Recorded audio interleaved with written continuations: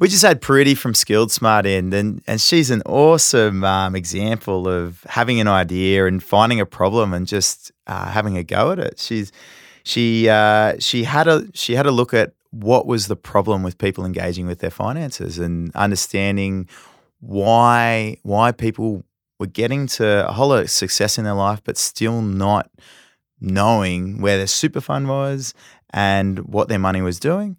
And she went out and solved it. So there's a whole lot of interesting discussions that we have around that journey, what she's learnt, how advisors can actually take some learnings out of it and apply it to how they engage with people. So sit back and enjoy the show. Hub24 is an ASX-listed company with over $10 billion funds under management and one of the fastest-growing platforms in the market. Neither a bank nor part of a bank, Hub24 focuses entirely on connecting advisors to a broad range of investment solutions for their clients. Discover why other advisors think Hub24 are the best in the market and access the benefits of choice and efficiency for you and your clients with their market-leading managed portfolio solution. To find out more, visit hub24.com.au. Pretty, what's happening? Not much. How you guys? Oh, just chilling. Just Friday. chilling. Oh, it is Friday. Wow. It's a good day. We met because you do some pretty cool stuff in the financial education space. And one thing that I find financial planners don't do amazingly well is public-facing education. I think a lot of financial planners get kind of intimidated or scared that they're going to say the wrong thing or put themselves in a difficult situation. Or have their compliance team knock on their door going, what did you say to those kids? Yeah. And I think it's a real problem, which has always kept financial education on lockdown in a lot of ways. Yeah. And then you came along. Yeah. And you were like, stuff all that stuff. I'm just going to go out and teach people. And so, mad props to you, first of all, for doing that.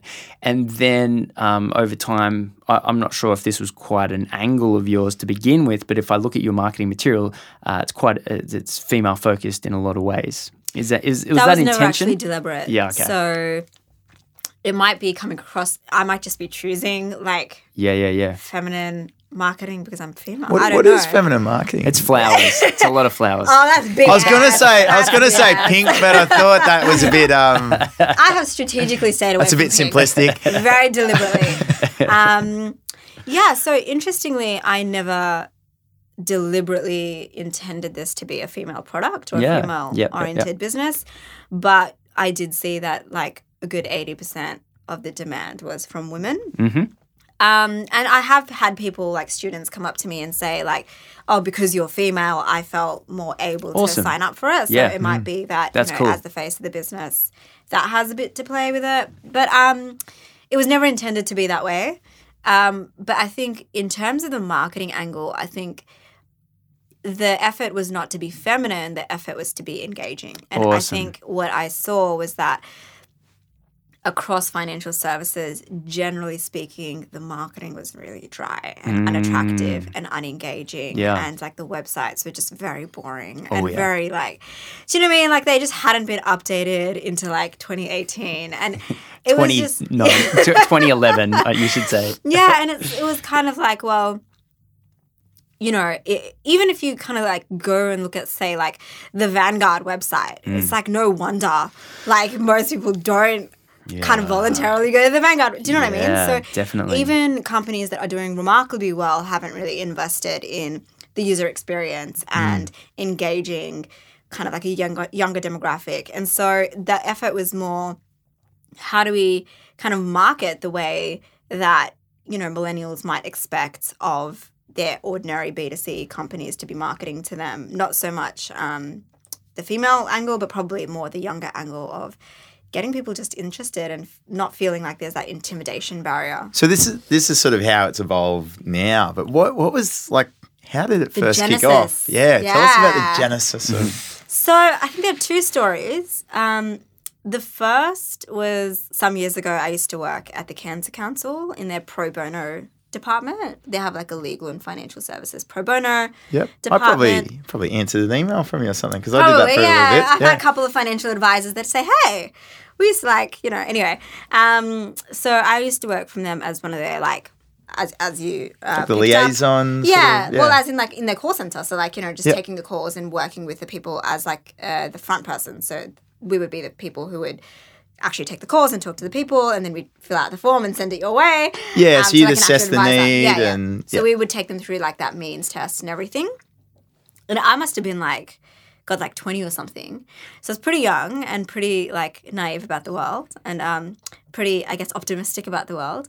And then, I'd have like so many calls from people who were like in their 40s, in their 50s, telling me like, I thought I had my shit together. Am I allowed to swear on this thing? Yeah, go for it. Sorry. Drop the bombs. I thought I had it together, and then like I've been hit with cancer, or my husband's been hit with cancer, and suddenly like, financially it's just like everything's falling apart. And how did we get here? Because I thought I'd done everything right. Whoa. And as a 20-year-old, that's really hard to hear because you kind of assume that by the time I'm 40, I'm going to have my shit together, right? And then you're hearing all these people saying, I thought I was doing the right things, but now I'm like, it's falling apart. Like, I can't work because I'm the carer.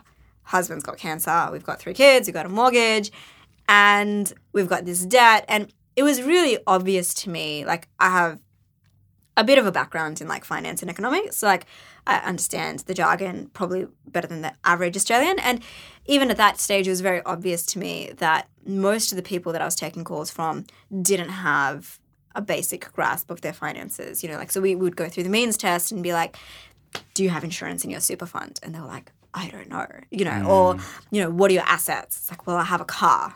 And so like that basic level of understanding of what constitutes wealth and how to manage your basic wealth and finances just wasn't there. So that really stayed with me. And then I went off, had a career, management consulting, all of that good stuff after I graduated.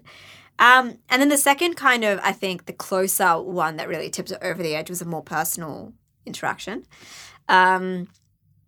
I actually wanted to change my super fund. And I was like, just asking my friends, like, oh, what like super fund are you with? Like, why did you choose them? They actually couldn't answer the first question, let alone the second one. Like, they were just like, what super fund am I with? Like, do you know what I mean? And I think that was, like when I was 20, it was like, okay, well, this is a specific segment of the demographic. But now it was like my friend circle, and it's like, wow, this got really personal real quick. It's like, I know these people and I know how they've grown up and I know the education they've had. It's not at all. How does this gap emerge? It was just like, this is unacceptable. Like, how do you get to being a doctor on a 6-figure salary and not having any understanding of your money? And then I think it started to just kind of like snowball from there. I was like, okay, like, how is this even a thing in society that, money, that's something that's so basic that we use for like literally every day of our lives till the day we die, and we receive zero education on it. And we spend a good deal of our lives chasing after it, whether you want to openly acknowledge that or not, right? Like, we all are impacted by money, and yet like most of us just have no clue. Yeah. And so I think that really hit home. And then I kind of started to research. I was like, okay, if my friends and I wanted to like get our finances sorted, surely there's a solution here. What would the solution be? And the main solution was financial advice. Holla. And the reality is that it was quite expensive. Yeah. Right? Yeah, it is. Yeah. And so when I started to like realize that actually 80% of Australians don't ever seek financial advice, and a large part of that is because a lot of them can't afford financial advice, it was kind of like saying the only way to get healthy is signing up with a really expensive personal trainer. Like, if we didn't have gyms, if we didn't have group fitness classes, if we didn't have alternatives, right, it would just be insane, right? Like, you either sign up for like $500 an hour personal trainer or you just stay obese. Like, do you know what I mean? It's like there needs to be a middle market product that can kind of take you some part of the way for those who can't afford like personal coaching. So That was pretty much it. what is it? First of all, that was so brilliantly articulated. Yeah. I think it's something that I've thought about a lot, and the concept of a financial planner in a lot of ways is your your personal trainer. And then, I guess in a lot of ways, a financial planner tries to automate a lot of it so that, it's almost you're paying a financial planner and then they're doing the lifting for you. So that's that analogy. Yeah, a bit like a lot of people wish when they go to their personal trainer. I wish they could actually lift these weights for me. Yeah. Financial planners can. Yes, yes. Strangely So enough, what better than personal trainers? yeah, correct. Hence the price. But what a great analogy. That if you're obese, your choice is $500 an hour personal trainer or nothing because there's no group classes.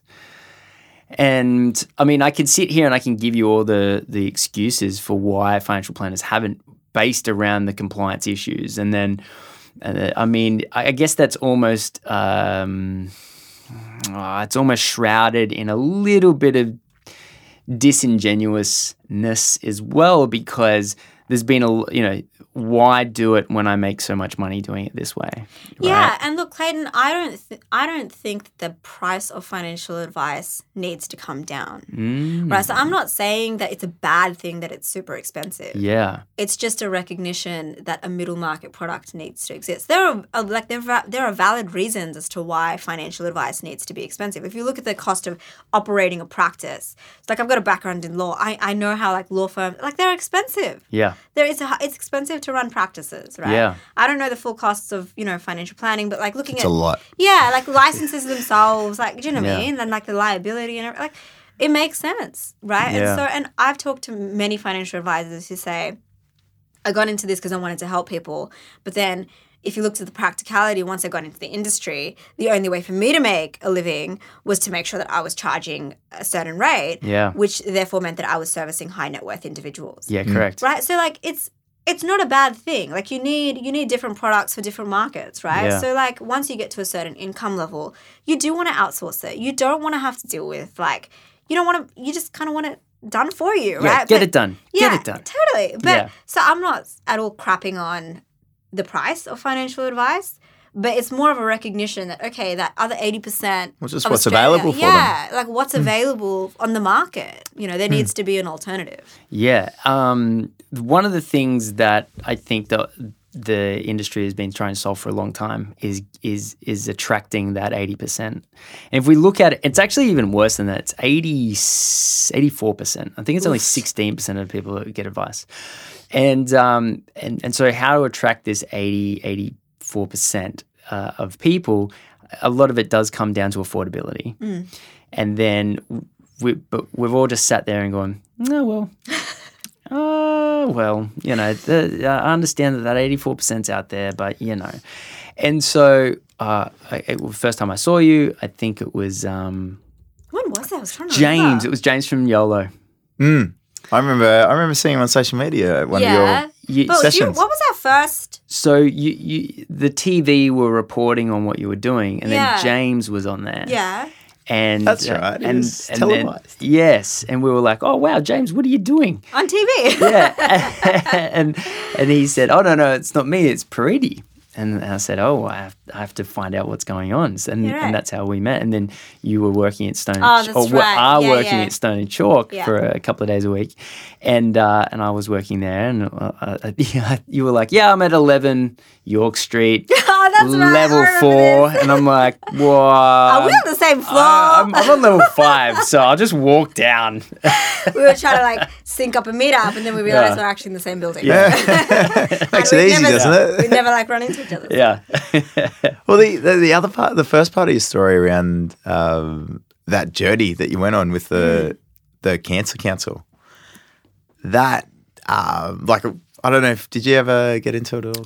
No, I tried to. Yeah, I it was tried to get one of into those the pro things, bono maybe stuff, but it was a little bit difficult. sort of filtered. Were you filtering Yeah, I advisors noticed out as it well? this way. Is that- This Clayton guy. No, don't let him in. But I did a few of them, and there's guys out there that do multiple a year Yeah. and really help a lot of people. But I found it so frustrating because you're there helping. You can't affect the outcome. The outcome's already defined. Yeah. So you're there trying to just help as much as you can with a situation. control. Yeah, it's really damage control, and it's really sad. It's but like what you realize, I'm there going, shit, how do you prevent this? That's sort of where, and you can only do so much. A lot of the people advisors work with, they're on track to not be like that because of that.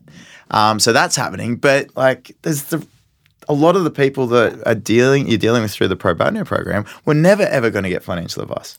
And that's the point. Like, there's a huge, and like, I think, you know, you alluded to this as well. The whole affordability issue is that there is a certain percentage of the market that is never going to sign up for financial advice. It's just not a sensible option for them. Yeah, totally. You know, but that doesn't mean that they should be like in financial distress. Yeah. Like, it doesn't mean that they should just, and the other option is that you self-educate. Yes. Right. And that means that like you're trying to read like the Barefoot Investor and Money Smart and like Google and that's, you know, if I just rewind a little bit, when I was like looking at the profile of my friends, these are people who hadn't done a single economics or finance class in their life. They'd gotten to 25, they'd done great professions, and not a single class on even like what's the definition of inflation.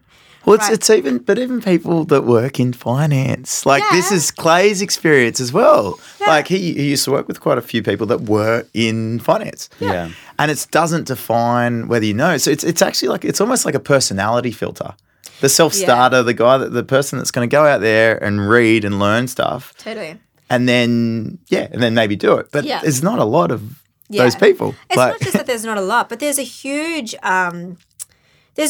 barrier to entry to self-education, because for a lot of people who don't know the jargon, and I had multiple people tell me this, is that I tried to start reading a website and then I came across a word I didn't understand. So then I clicked on that word and then I went to another website to read what the definition of that word was. And there were 5 more words that I didn't. Do you know what? Like, it's like really hard to, like, if you don't understand what tax is, you're not going to understand what a marginal tax rate is. You're not going to understand how tax. Do you know what I mean? Like, it's really, really hard to self-educate if you don't have a baseline level of understanding. Yeah. No, you're right. It's been so long since I was in that position, but I remember I came out of living in a small little town, and then I played music, and then I read Rich Dad, Poor Dad when I was 21. Ah, the Rich Dad, Poor Dad. And it broke open my mind like a caramel egg, and the gooiness just fell out everywhere, because I just realized there was this whole other world I didn't know. It took me a long time to skill up. So let's actually, these are all the reasons why you were considering doing what you're doing now, which is Skilled Smart. And then I think a lot of companies have come out and attempted to do what you're doing, but I think you've got a certain ability to get people's attention. Oh, thank you. Yeah, so that's obviously like a compliment to your abilities, but it's also it's one of those things that you watch and you go, okay, so I can't put my finger on why you're resonating, but I know that you're resonating. So, do you have a theory on why you're resonating in this space? I think it's actually because I'm not coming at it from a finance angle. I'm coming at it from a marketing angle. And I think the challenge that I see in a lot of professions, and this is not just financial planning, but even say law, right, is that lawyers think like lawyers. Financial planners think like financial planners. I'm not a financial planner, and I don't think like a financial planner. So when I started this, it wasn't about financial planning. It was about selling education, right? Like, how do I make that resonate? And I see this mistake happen a lot in like small business, like people who open their own practices, is, you know, you go in to, for example, you want to be like a lawyer, you want to start your own practice, you open your own practice, and then you're taking clients, and then you realize, oh man, I've got to market myself. I've got to sell do you know what I mean? Like, that's a whole other part of the skill set that people don't necessarily anticipate when they start a profession-oriented business. Yes. And so I probably think that's why, like, I've been able to kind of not get so stuck in the weeds of trying to, you know, become the best financial planner out there, because that's not actually what I'm trying to do, right? And so from day one, I've been very conscious of for example, how am I writing the copy? What are the colors that I'm using? How am I going to, do you know what I mean? Like that was forefront. That was, Wow. yeah. That's cool. Well, yeah, I guess like one of the biggest reasons why people don't break through those barriers, and like you were talking about the barriers people get through once they actually break through the initial barrier, which you're dealing with your marketing, which is the scariness of it all. So a lot of people don't even get to asking those questions that you were talking about asking just before. They don't even get to the terminology bit because they're just there's a block there of the way they're communicated to in this space. Yeah, 100%. And it just perpetuates that. And I think part of the challenge in going back to your question and why it's resonating is, you know, what I often see is people in the profession forget what it's like to be a beginner, and they start to talk to beginners as professionals, and that's not how beginners are going to resonate. They get turned off by that. They get very intimidated by that. And so, you know, like, you know, part of, for example, the screening that I do with my instructors is, can they talk like a normal person? You know, can they dress like a normal person? Like, do you know what I mean? Like, as in, lose the tie, lose the suit. So, you know, so I think it's challenging when you are like a deep expert in something to go back and rewind and be a beginner and talk like a beginner or talk like a beginner wants to hear. What's amazing, the assumed knowledge mentality that people develop as they learn. Like, and it's sort of, you really have to consciously think about your journey and what you've learned along the way to recall that, like, okay, a super contribution is not necessarily a simple thing. Yeah. And I see that in my instructors. Like, you know, I've never had an instructor who got it the first time. Like the instructors, I actually have a process now where they have to watch a class and they usually come out of that going, oh, this is really basic, right? And I sit in most of my instructors' classes, the first few cohorts, and I'll be dialing them back. I'm like, guys, no one in this class knows who Warren Buffett is. Don't use that exact. Do you know what I mean? Yeah, wow. I hadn't even thought of that. Yeah, no one even knows who Warren Buffett is. Yeah, like we're talking about people who on the weekends they don't read the AFR. They go to high tea or they go shopping. They don't Maybe care. use Justin Hems as an example. Yeah, that's a better one.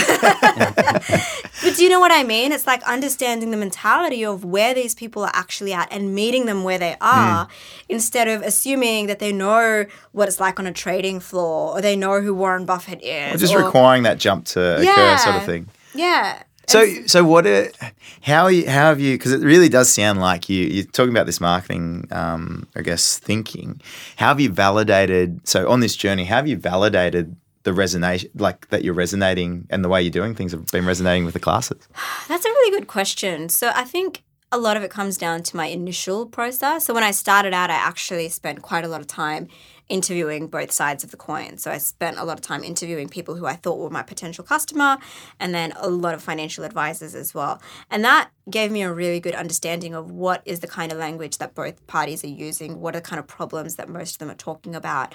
And, you know, so for example, on the financial advisor side, I had financial advisors tell me that, sometimes we have to turn away clients because they're not ready for financial advice.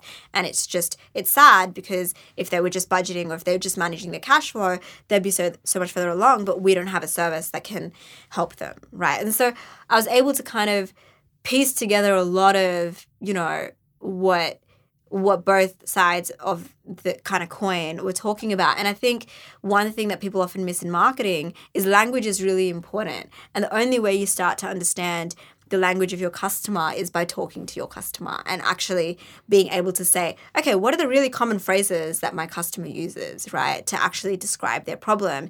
And that starts to give you a feel for how do they want a solution to appear in terms of, you know, how they're phrasing their problem. So I think... Is it like almost what's going to be like more comfortable for them to hear? So what's going to be less pushing? Well, in the sense that you can't offer a solution if you don't understand how someone is describing their problem, right? So if, for example, someone was saying, hey, I want to make 20% returns, right?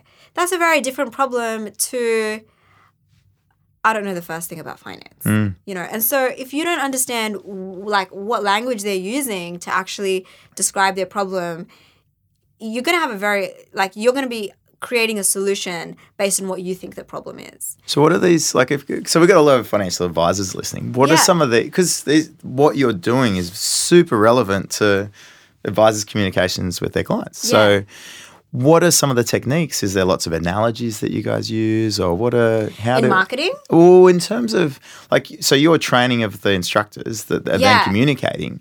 What are some of the things that you're getting them to do to bridge that gap? Yeah. So one is, I think, people relate to human stories. So one of the things I always get my instructors to do is, like, actually, try and pre-plan some stories that you think might be relevant, right? If we're talking about insurance, you've probably had clients who had really good or really bad insurance stories that you can actually use to illustrate this example. Or so that's one. The other is, I think there is a massive shift that needs to occur in experts and professionals generally between telling and then having a conversation, right? So I see a lot of instructors that initially, when they get up, they just kind of want to preach, and they just want to have like a one-way conversation, and they just want to present. These are the contribution caps, and this is how much it will cost if you do this. As opposed to saying, like, hey guys, what do you think about life insurance? What's your experience been? Like pull them in. Yeah, well, actually have a conversation with them, right? Like it's a lot.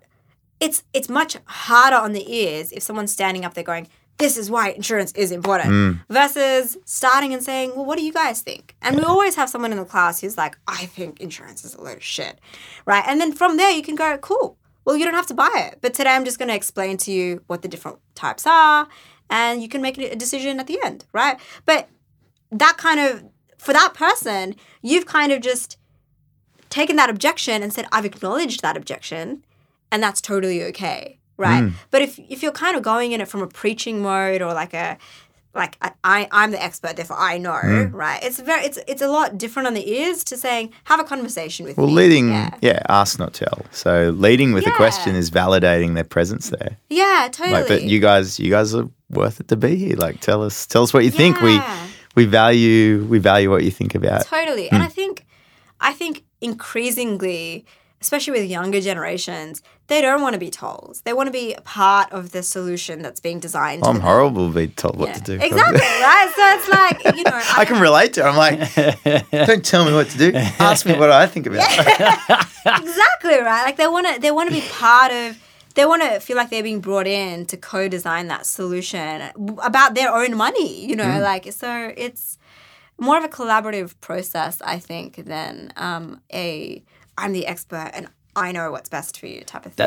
That's, super interesting, because that's a good insight into how you're running the sessions that you're doing, and your business is financial education. So if you're getting instructors to sort of help lead people along via a conversation way of engagement.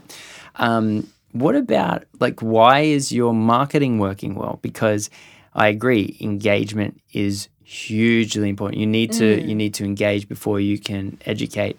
And I also massively agree with the human story piece. I think human stories are very, very engaging.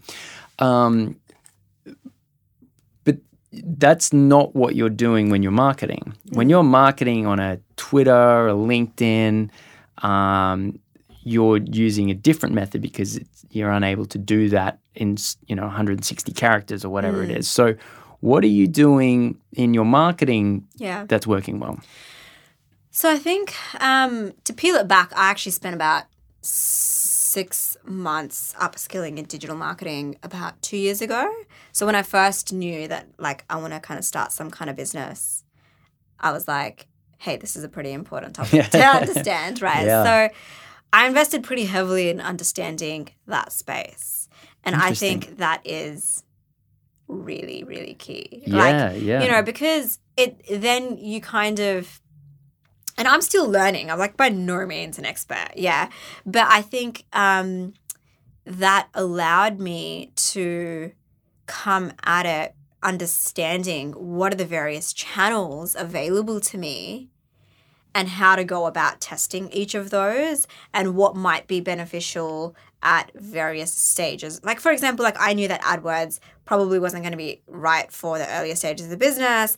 I kind of had a sense of, like, what what are the various channels and how they, because I'd seen it. Like I did some freelance digital marketing for about a year.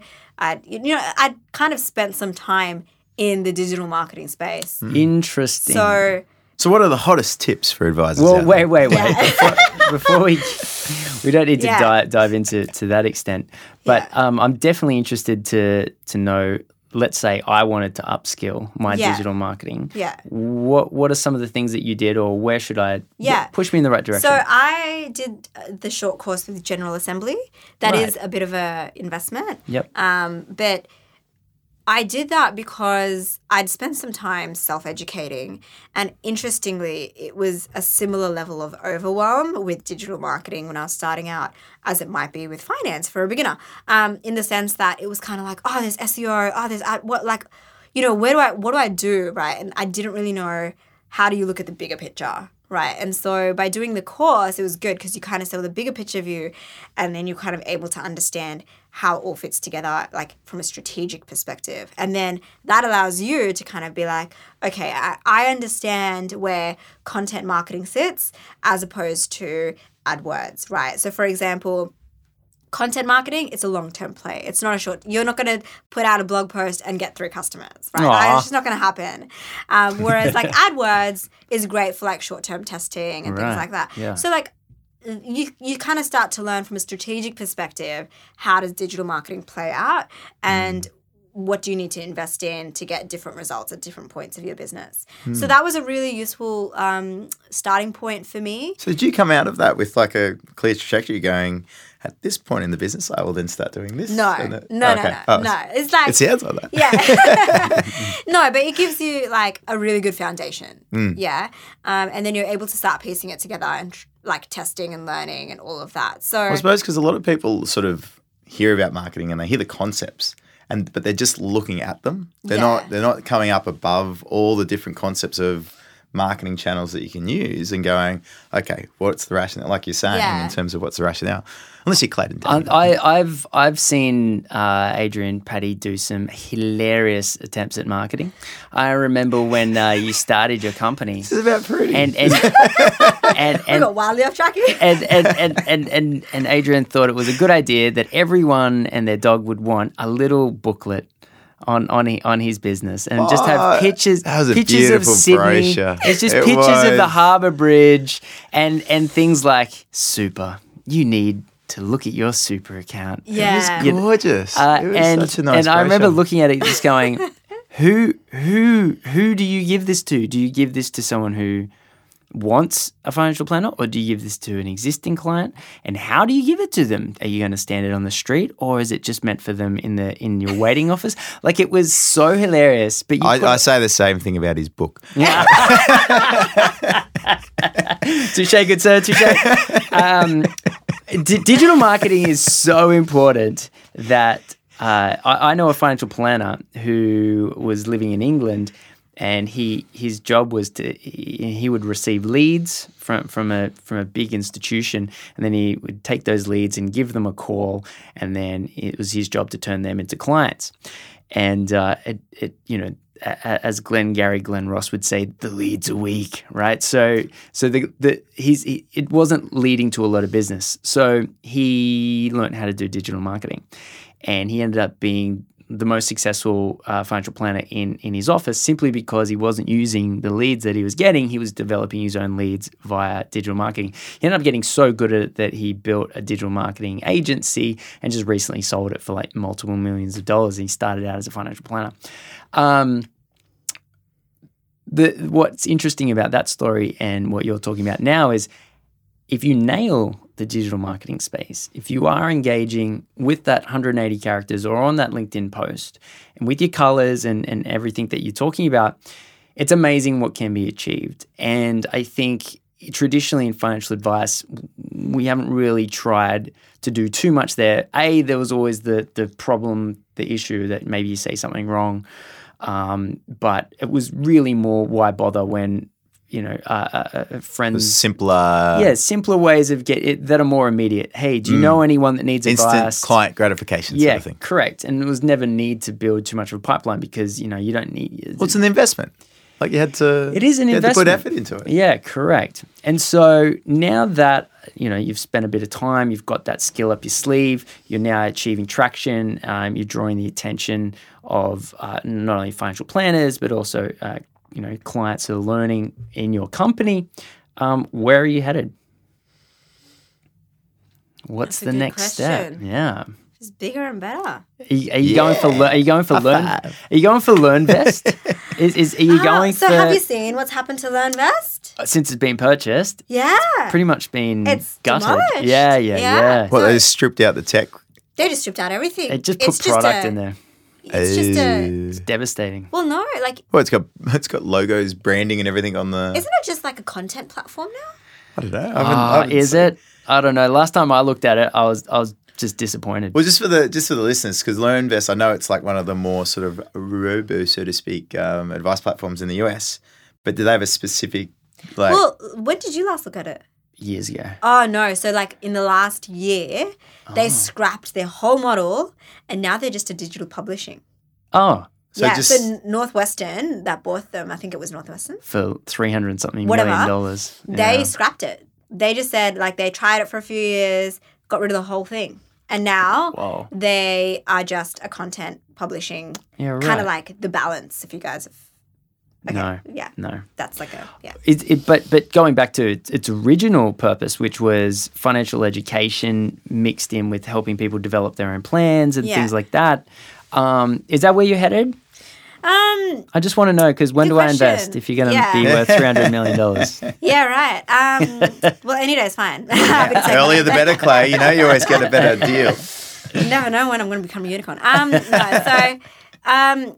The short answer is I think tech is important, Sure. but I don't think it's important in the immediate to short term. Cool. So you just stick with the format you've got going at the moment, which is workshops.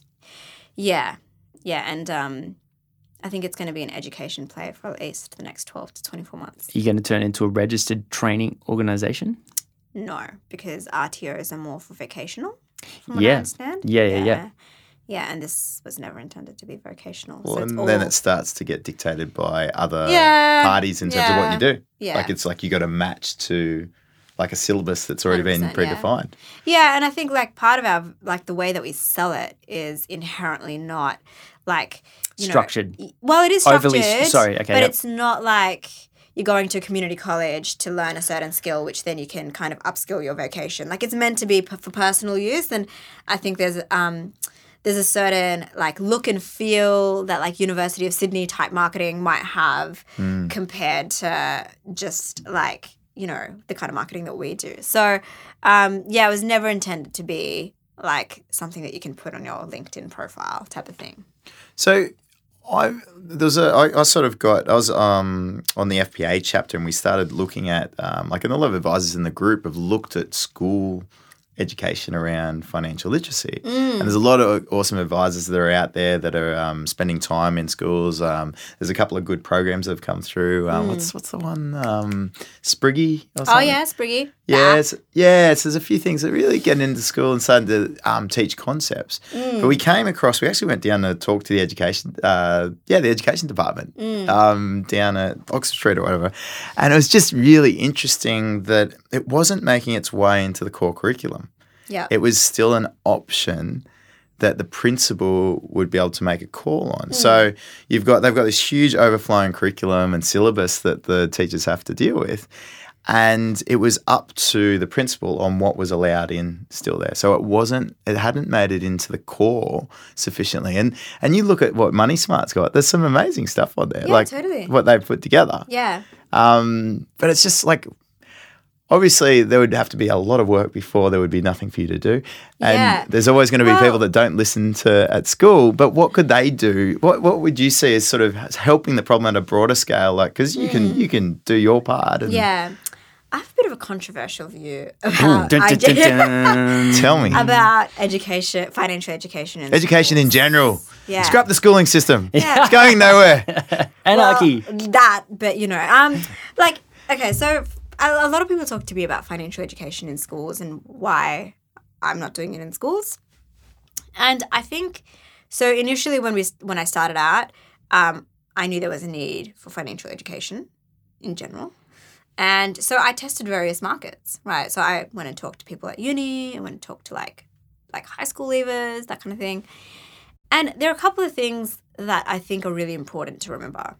And I think the first is that kids don't have money. And it's really hard to care about something you don't have. You don't have money. You really care about money when you have it and it's, bleeding out of your bank and you're like, shit, what's happening? Yeah. Do you understand? Well, actually, you should, but a lot of people still don't care about that. That's the point at which people start There is something to care about. There needs to be something to care about. And kids are just too removed from... You can sell them greed.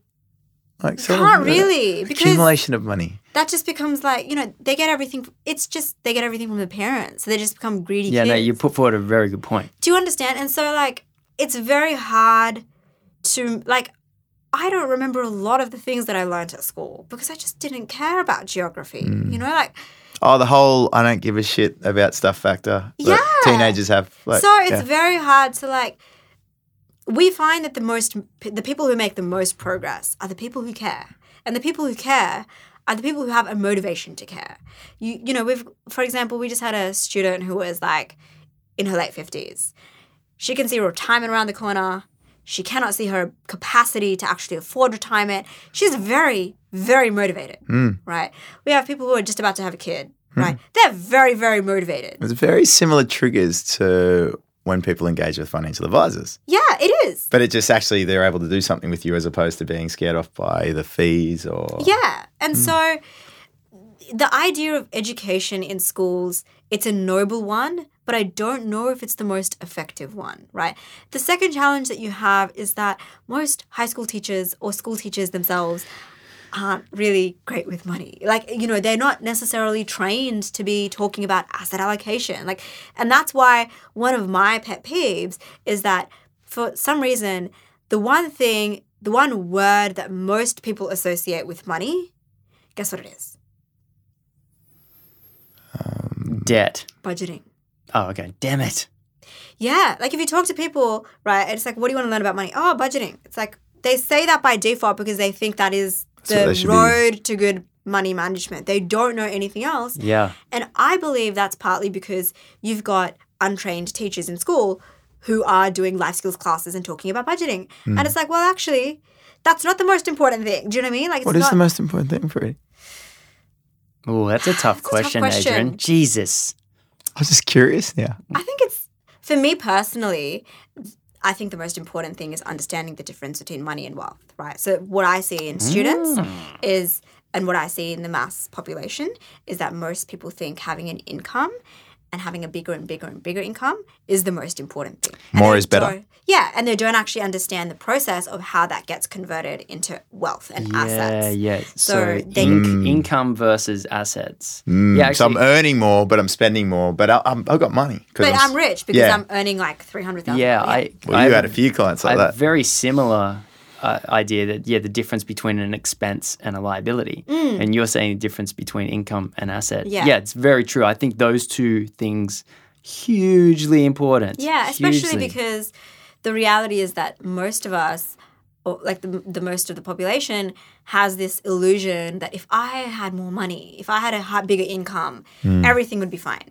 right? And they look at people on high incomes as though that's aspirational, right? And they don't realize that actually a lot of people on those incomes are also broke. They're still paycheck to paycheck because they're not saving. They're not. 100%. Do you know what I mean? They've just got that lifestyle. They don't understand that. So I think that's the most important thing. Good answer. Nice. Yeah. Good answer. What do you think, Clay? Well, I've already answered. Yeah, difference between a liability and an expense. And I remember the moment it dawned on me. I was sitting in my accounting class, and we're going through expense and liability, and I was sitting there, and the finger of God come down and just bounced off my forehead, and I understood the difference between expense and liability, and I realized in that exact moment how important that is. One is a one-off, and the other is constantly eating your money behind your back without you even thinking about it. And right then and there, that was probably the biggest epiphany I've had with money. But to your point, people who have money that's dripping in on a regular basis see that as the be all and end all, whereas it's actually the bits that aren't growing any further through more contributions is actually the most important part, because that will end up becoming the new drip feed when you no longer can add to that. So, yeah. Yeah. Nice, guys. I think we'll just sit with those two great answers there. I'm curious about what the journey looks like when someone first engages with you, going through the program. What are some of how are those next steps sort of play out? Yeah, that's a good question. What's the journey like from the time that someone drops into your digital marketing campaign? Do you know this sort of detail? It's not that automated yet. Right. I'd love to get to that point. But do you have some idea of how long it takes for someone to warm up to you before they attend a workshop? It's kind of hard data to get. I was actually more alluding to their journey, and that was part of the journey. But yeah, what's their learning journey, and do you have tiered steps in it? Do you have a framework, or is it? Yeah. So it's all very structured, and it's been structured around the core elements of what a financial advisor would go through. Wow, cool. Okay. It's you kind of go through the basics of your saving and budgeting, then your insurance, and then your investing, and then your tax and super. And so, every week they have a new topic, and they kind of sequentially understand things in a way that's designed. Is there gamification? No, not really. No. I don't know. I'm just asking. Might get there one day. But do they get badges for anything? Okay, something you need to know about Adrian. They get to save a ton of money, which is pretty cool. Yeah. So are you measuring what they have how they start with you, and then? So we do follow-up calls. I'll pretty much do a follow-up call after about a month, and then depending on how I kind of feel about where they're at, maybe every 3 months. So is there follow-up? So they do. So it's a one-off program. And then is there anything that they would then revisit with you? So we're having a couple of people come back to do it a second time, of course. So I think we're old enough now. We've just hit about over a year. Awesome. But there isn't a second product for them to fall into at the moment. Yeah, well, I think the thing is that a lot of them, it's a lot of content in the first course. And the reality is that a lot of them aren't able to action everything in that course period of time. And so it takes them a while, even after the course, to kind of go through. And because, for example, for the superannuation bit, we're hey, hop on the phone with your superannuation fund, and here are all the 50 questions that you should ask them. Oh, that's really cool. So, yeah, it takes them a while to get through all of those activities. And so it's not something that they need to immediately be funneled into a high level product, because it's going to take them a while to even get through, what they it's a pretty comprehensive program. And if you actually do all the activities, you will get 70% of the way there. And what is the cost? The cost? Yeah. Yeah. So it's about $99 a week at the moment with it will probably go from between $99 a week to $150 a week. For how long? For 6 weeks. 6 weeks. Wow. Okay. And you're running these every 6 weeks? So you start one? Currently got 3 courses running concurrently. So we've got one Monday, Wednesday, Thursday. Okay. Yeah. All just in Sydney at the moment? Well, we've got a virtual offering. So we've got Could advisors make use of this to support? Because a lot, I guess, you've invested a lot to develop this framework, and we talk about the cost of advice, and the reason why a lot of advisors can't spend this time is because it's expensive to spend all this time and develop all this, I guess, curriculum. Yeah, the content. curriculum, and so is that something that advisors could work with? As in, should they be doing it themselves? No. I'm saying I'm coming from the assumption that advisors can't. A lot of the time put this together. They don't, the financials don't stack up. They've got clients to see, they're doing stuff. Yeah. As in white label it. Yeah, I don't know. I'm just throwing it out there. Yeah, so it's something that I've considered. It's probably not going to be on offer anytime soon. Okay. And yeah, I think one of the reasons is that when I looked at whether there was room for this, what I found is that there are financial advisors who are doing education programs, right?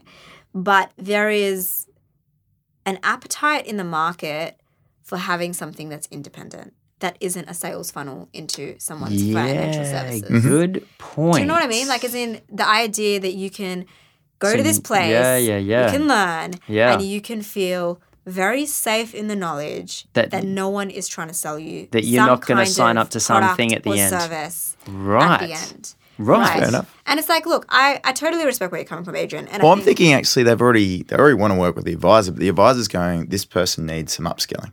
So they've identified a need and they're like, well, I can't spend this much time. I've got to charge them way too much to deal with this. Yeah. This would be really beneficial for this person to go through. Yeah. That's an interesting concept. That's more the concept because it's not a funnel into the advisor. It's like it's for hard like for an advisor clients. if the advisor's the only person that can have these conversations in their business and they've got a lot of competing clients to deal with and with their time and strategies to do. We have had financial planning practices approach us for white labeling, and I think it would be a different product because the product that we've designed is designed to be delivered by an instructor. Even the online? Yeah, it's delivered live by an instructor. It's not so it's like a live material. webinar each session. Yeah. And so it's specifically designed to be delivered by an instructor, right? Okay. And so there is definitely room for like a white labeling different products that we might put out.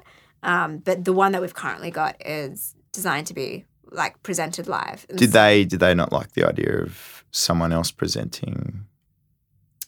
They were looking for something that was like no presentation required. You can just plug and play, get their clients to do the. Okay. Yeah. Just self-service sort of thing. Yeah. Is that what you were alluding to? I was alluding because I thought that was what the online would be. Yeah, but the instructing can still work. It's like it's just about economies of scale. You got a smaller business that like to invest and develop something that's good. It takes time and effort. So pull in resources. Yeah, 100%. Yeah, there's definitely scope for it. So if anyone's interested, just reach out to Fruity. Totally. Can make it work. Thanks so much for coming on. If advisors or anyone wants to reach out and learn more, how would they do that? Paridi@skilledsmart.com.au. My first name. Well, are you going to put it in the show notes? Or okay. Yeah. Only because people will know who you are. They'll be able to click. They'll even be able to click a button. They won't even have to try and spell your name or anything. Yeah, I was just like, do I spell out my name on the podcast? Or do I do that? Well, so paridi@skilledsmart.com.au. Awesome. Can flick me an email and would love to catch up. I'm always looking for like professionals who want to speak as well. We run like events and workshops. Clayton was at one of our panels. Yes. So always good to connect. Awesome. Well, thanks for coming on and sharing your insights. I think you've come at it from a really cool, unique angle and hopefully advisors can take something from that. Thanks so much, Clayton and Adrian. Yeah, cheers, awesome. Fruity. Cheers. Good to be here.